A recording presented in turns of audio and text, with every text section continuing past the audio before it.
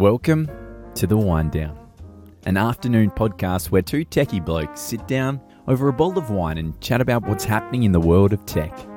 Enjoy while Scott and Nick open up about their week in technology.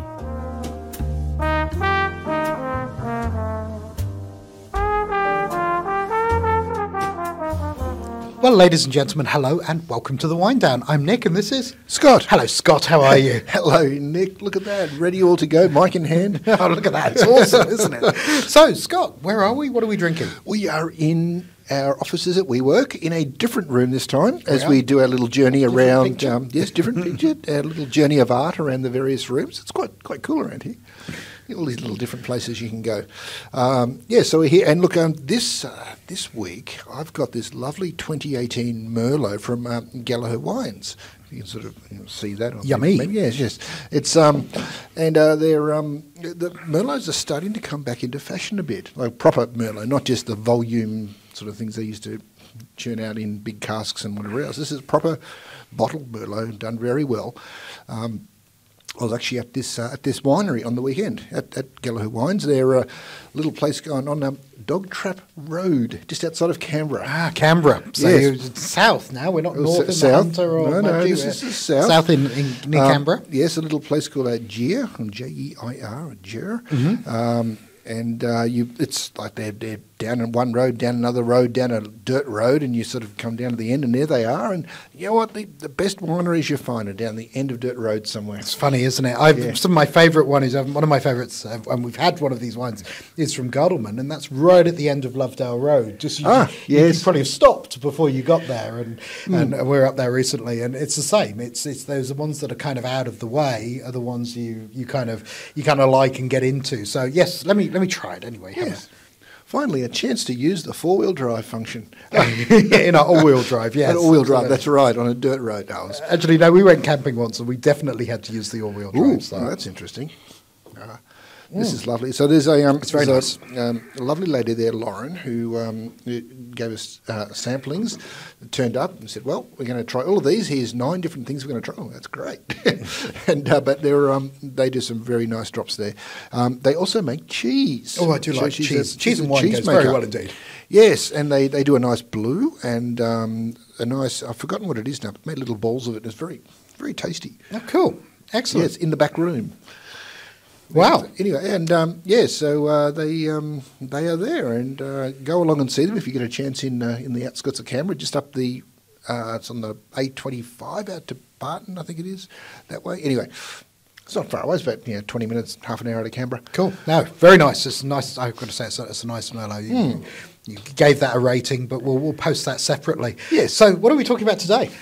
Well, there's been a lot of talk recently, and part of it's come out of Google's Project Zero, just because they've put some stats out recently about zero-day issues. So what's the zero-day issue, Scott? Yes, 0 days, something that has been out in the wild for 0 days, literally, as in it is an exploit or a vulnerability that has been found, yet it hasn't been patched, it hasn't been notified to the vendors to fix. Someone's got it, and they're hanging on to it. Okay, so one of these really fresh vulnerabilities. Yes.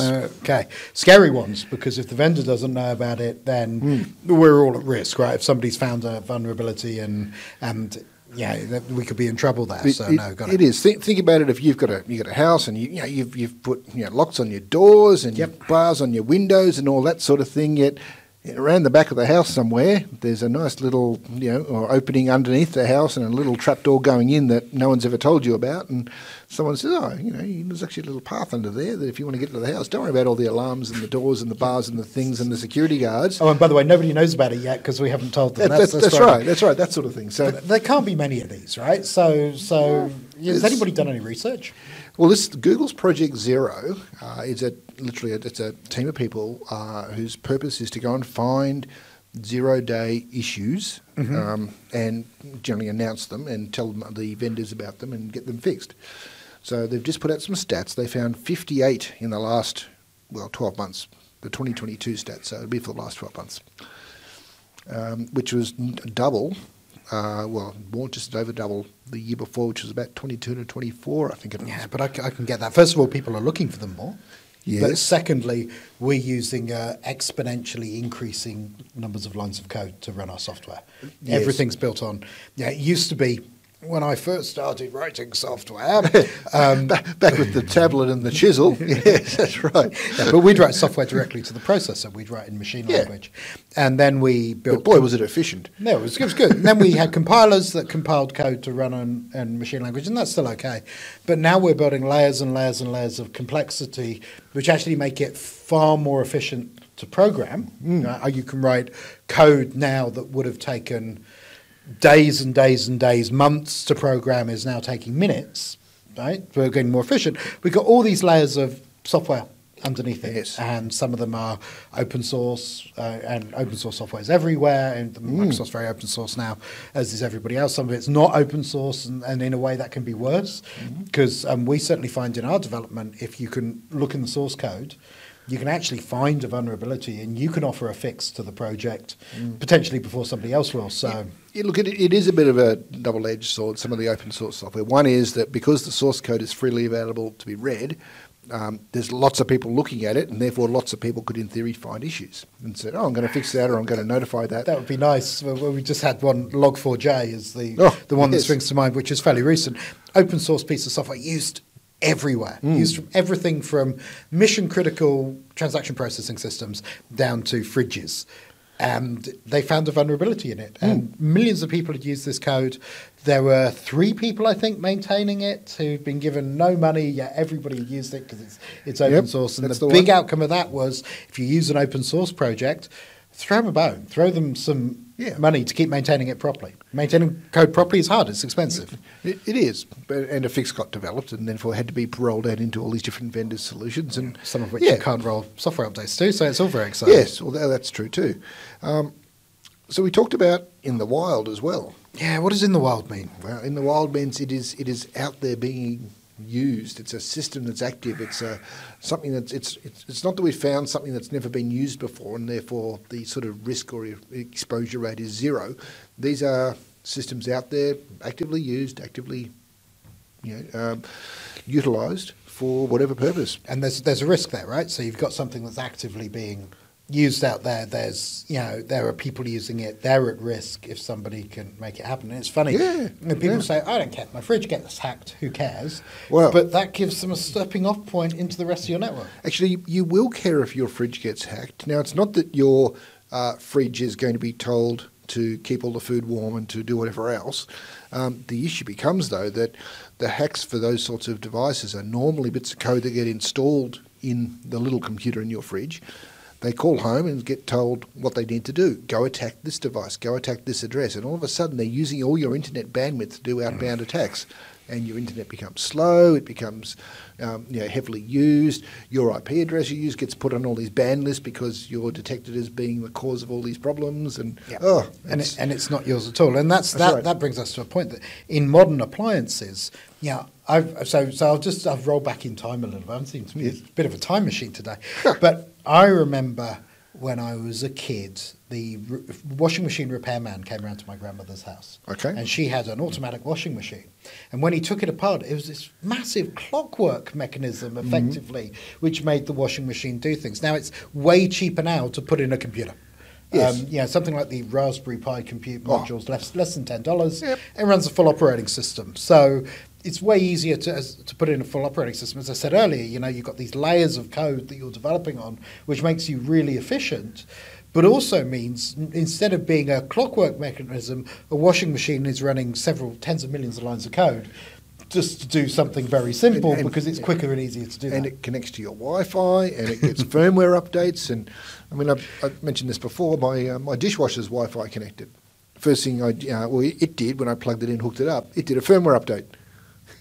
An automated firmware update on my dishwasher. So this is great. These vulnerabilities, who uses them? Right? Yeah. I remember in the old days, we used to have heaps of fun. With the very old days, I remember going into computer stores and writing code in BASIC on the Apple IIs and ZX Spectrum sitting there, which annoyed the people working there no end. But it's not just the archetypal Matthew Broderick in War Games sitting there behind an right. IMSI 8800. God, I can't believe I can remember all of this. So, look, I've got control of the missile. Yeah, it's not like that, but there's money in this. So there's business and there's nation states, right? There are, and look, from the hacker's point of view, if you've got a 0 day, knowing that generally as soon as you use it, it's going to be found out, and therefore ultimately it's going to be published, the vendors are going to get told about it, they're going to patch it and fix it and close that vulnerability off. You don't want to use it just to go and get a carton of milk out of a store or something like that. You want to get, give me millions and millions of dollars or something like that, or let me go and attack a Bitcoin mine or something like that with it. And your goal is not to be detected, right? The last thing you want is that vulnerability to be found. That's right. So look, I'll say that hackers use them for specific high value targets, but also say that nation states use them and countries use them to in spycraft to go and attack adversaries or other countries to get secrets or whatever else they do. But because these things have not been found yet, if you've got a specific thing you're trying to achieve, use a 0 day because you know you can actually address that vulnerability or get in there, get your stuff done. Got to get blocked afterwards, but you've used it to achieve a certain goal. Yeah, so it's funny because a lot of the hacks now, I'll look at something like Stuxnet, which I know you're about to talk about. Yes. The impact of that was really similar to what we were predicting if we hadn't patched for Y2K. It is a bit like that. So yes. year 2000, so for those of you, my goodness, those of you who are probably in the workforce now who weren't alive for when we were doing all the preparation for year 2000, was all about patching computers because we couldn't handle the date change from 99 to 00. Everyone had stored dates in 2 digits, it needed to be 4. And there was a belief and some proof that an awful lot of systems would go very wrong as we crossed over the millennium. And I worked in that industry at the time, and I know an awful lot of things were fixed. They were. There were also a bunch of things that went wrong, but the media but I think 3 minutes past midnight, the media had moved on from that issue and was saying nothing happened. And the fact that there was an African company which was I think an African country had no power for 8 months. I know the Microsoft Zune music player failed 4 years later on January the 1st. There's a whole bunch of things which happened. Oh, I mean, one of the Asian banks had an issue with their auto tellers. Yep. There were a few things in there. And look, I was working with one of the global insurance companies at the time. Yep. And they put me up at the top of their building in the city they decided to have a party up there. Well, actually, it was a bit more of a New Year's Eve party, but more of a, if anything goes wrong, we want you to tell us. So fix it. Because as the clock goes, Sydney was the first office globally that was going to be over the timeline. So, so we had to stay there until midnight. They put on food and drinks and all. It was very nice of them. Very nice. But as 1 minute past midnight, I was on the phone back to the European headquarters, and they're saying, "What? Is it all working?" I said, "Yes, it's all working." "Any problems?" "There are no problems." "Send more food, send more wine." But it's all going well. So talk to me about Stuxnet. What happened there? Okay, Stuxnet, it's fairly sort of commonly and well known. It was an attack on the Iranian nuclear plant. Where it shut down a number of systems. And of course, nuclear plants, you've got to be careful because obviously the computers controlling nuclear plants do certain very important things. Yep. And if you don't keep enough cold water flowing through a nuclear plant, it melts down and you get Chernobyl and China syndrome. And this is where the threat comes from, that someone could take over your machine and shut down the water supply or tell your little devices to go and do something different to otherwise what they were told to do. So this is all about networks of things we call PLCs, process logic controllers, which in themselves are effectively little programmable computers which control valves and all sorts of things in manufacturing plants, in power plants, etc., etc. And Stuxnet was able to hack into the networks and affect those. Look, a simple example of a programmable logic controller might be like an Alexa or a Philips Hue light bulb. When you say, "Hey, Alexa, turn the light off," there's a little chip somewhere in that bulb that gets that signal and then turns the light off or turns it on or turns it and so forth. Really basic things, but remotely controlled. So there were 4 0-day attacks used by someone. I don't think no one's ever stuck their hand up and said, "That was us." But 4 0-day attacks were used to actually get into this particular nuclear plant systems and to take control of various computers and to shut them down. Wow. Now, as it was, they didn't cause any nuclear-related issues, no explosions or anything like that, but you can see that, hang on, we've gotten in and caused critical issues in this country's power systems. So PLCs handle things like massive oil and gas pipelines. Yeah. And they're all your water supply, they're all your fuel concreted and supplies. embedded into these. If you could get into those and change them, you could shut off all gas and, for example, the gas flow from Russia to Europe or the pipelines in the US. Or you could turn those kind of things off, and that would have a massive impact. I think they were saying for us in Australia, what have we got? We've got 20 days worth of fuel in reserve in the country if we get none in remotely. That's not much. It's not very long, is it? So these kind of things, they're a risk. The US has got quite a larger strategic oil reserve, but no, it's you do have to protect yourself. Look, the interesting part about Stuxnet, I guess, is that the same concept happened again in 2012.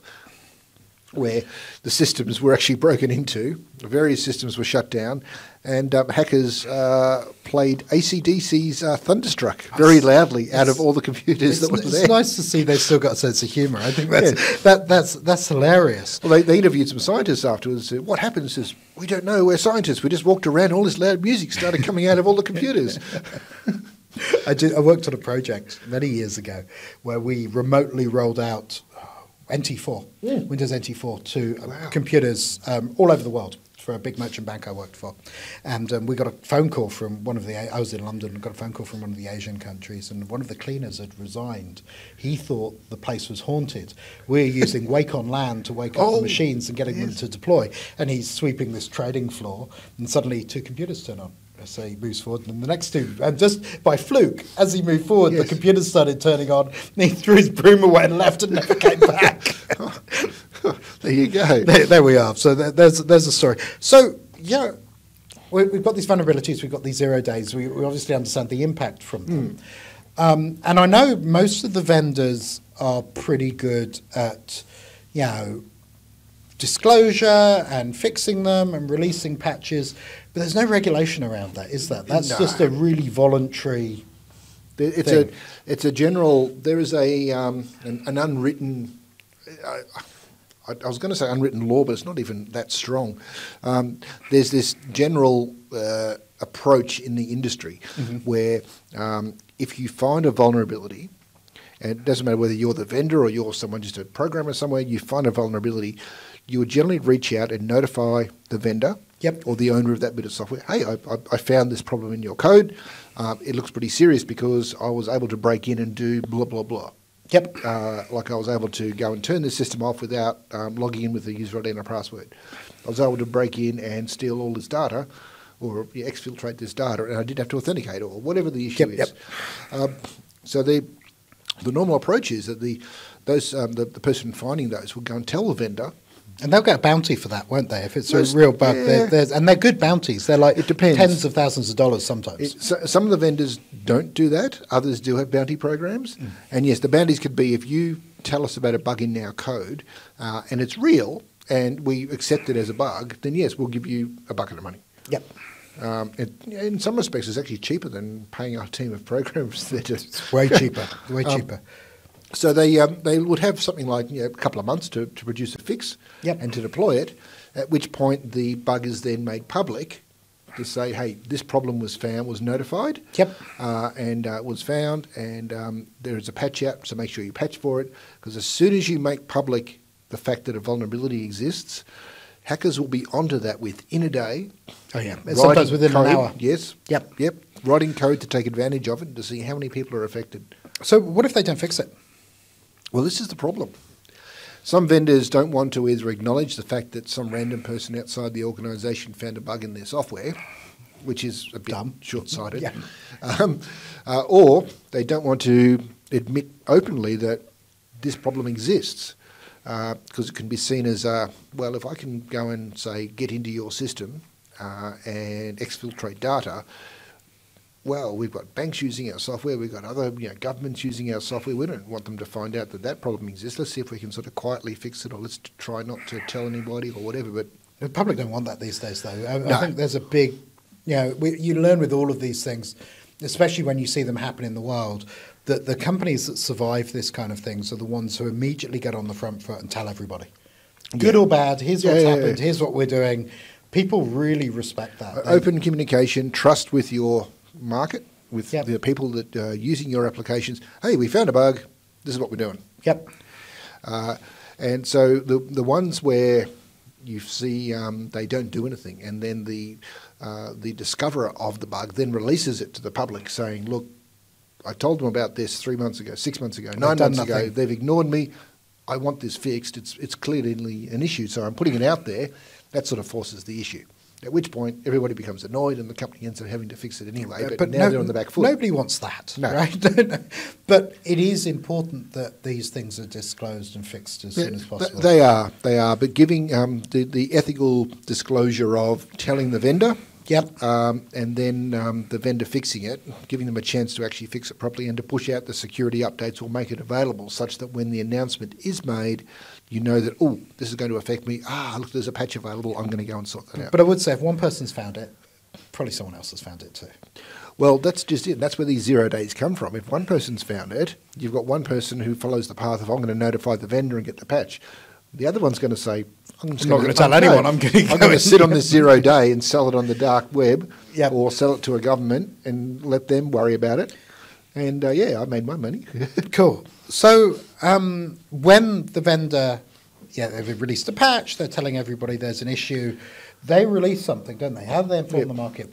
What method do they use? The vendor usually creates a thing called a CVE that records the issue.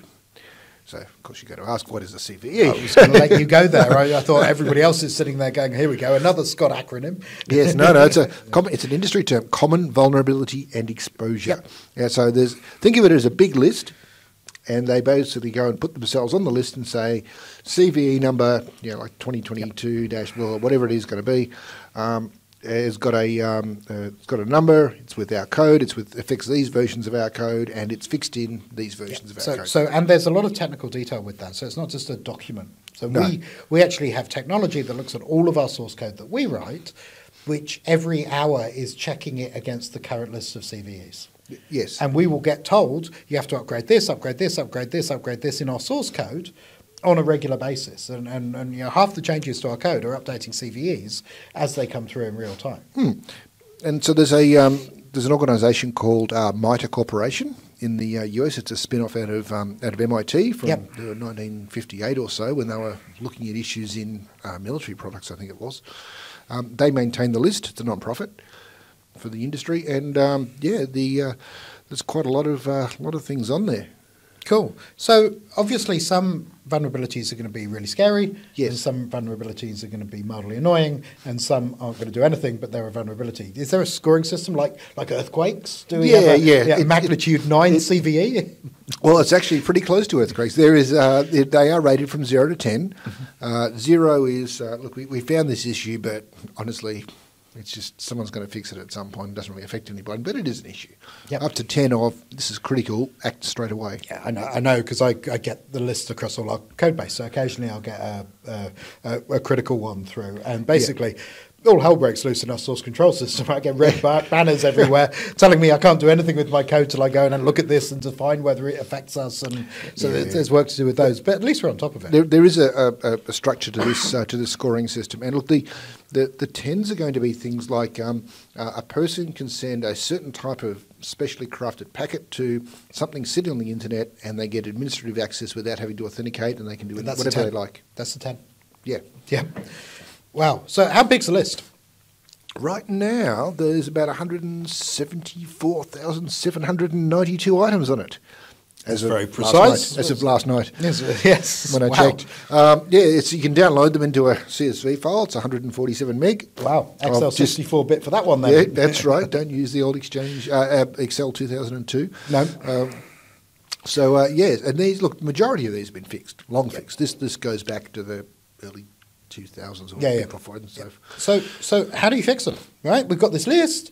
And I'm not going to manually read the 174,000 items and go, oh, have I got one of those? No, right? That's right. You've so the generally, here's a couple of things. If it's a Windows related issue, it's probably going to get fixed in automatic updates. Right.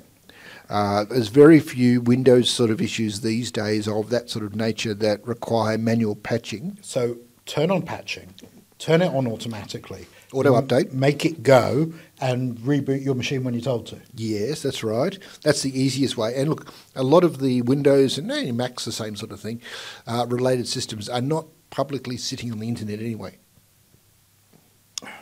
Well, no, to a degree, but even still, right? My PC could be a way of getting stuff into the environment because I'm reaching out to websites. Well, that's right. I could be hit by one of those if I hadn't patched. Well, it's a two-step approach then. If your system's sitting on the internet, then anyone can try and any hacker can go and try to send data to it and see if they can get in. Yep. If you're behind a firewall, that's not going to happen. What they have to first do is get into your machine via ransomware or something. Yep. Then have control, then try to attack. Cool. Okay, so that's how you patch. What can IT teams do to help that? Well, they can keep up to date with everything and make sure that they understand here are the list of assets we have, here's all the applications that we have, and make sure that those that are not auto-updating, you've got some sort of way to check using a vulnerability scanner or something that says, hey, here's what's going on. Yep. Yeah, no, I get it. So there's that. Obviously, things like the Essential 8, I suppose, follow those, get those done. Microsoft, there's a way of seeing how secure you are. I think we talked about this last week. Yeah, well, in your secure score, there's actually a vulnerability section as well, where you can actually go and, if you've got the right type of license, have it do vulnerability scans in your environment, on your machines, and have it flag where the issues are. Okay, wow, we've got that. But this isn't malware. We've talked about malware before, so we've got things like ransomware and malware. They can exploit vulnerabilities, but they're not necessarily exploiting one. So, malware is a bit of code that does something bad on your machine. Yep. But malware has to get onto your machine to start. Right. Now, if I sent you an email and said, hey, your bank password has expired, click here to reset it, or something like that, and you click there and you click somewhere else and eventually run some code and I manage to get on your machine, well, you click there and I say, I need administrative rights to reset your password, type your admin password here. And you do that, great, I've now got admin control and I can go and install malware on your machine. In that case, you are the vulnerability. Yes. You are the one and that's really funny because I said to my son last night, we were having a conversation over dinner, and we were talking about what I do at work, and I was talking about, we're going to do this wind down today. And I said, how would you hack into a system? Yes. And he's not into computers at all. And he said, well, I'd pick up the phone. I went, what do you mean you pick up the phone? He said, I'd pick up the phone and I'd phone the person. And I said, well, what would you? He said, I'd tell them I was from IT and ask them their password. And he said, most people would tell me. Yes. And I went, oh yeah, you're probably right. Oh, well. So training's really important as well. User awareness, training, that's high on the vulnerability list. Because sometimes it's just easier to get someone to click on a dodgy email than to actually exploit a vulnerability in firewalls or Active Directory or blah, blah, blah. But they're there. That was interesting, Scott. 0 days. 0 days. We covered that. Yeah, just make sure you patch and keep up to date, I think is the answer there. Exactly. Cool. Well, thank you very much. If you do like what you hear, please leave us a like. Make sure you subscribe and leave us a comment if there's something you'd like us to discuss.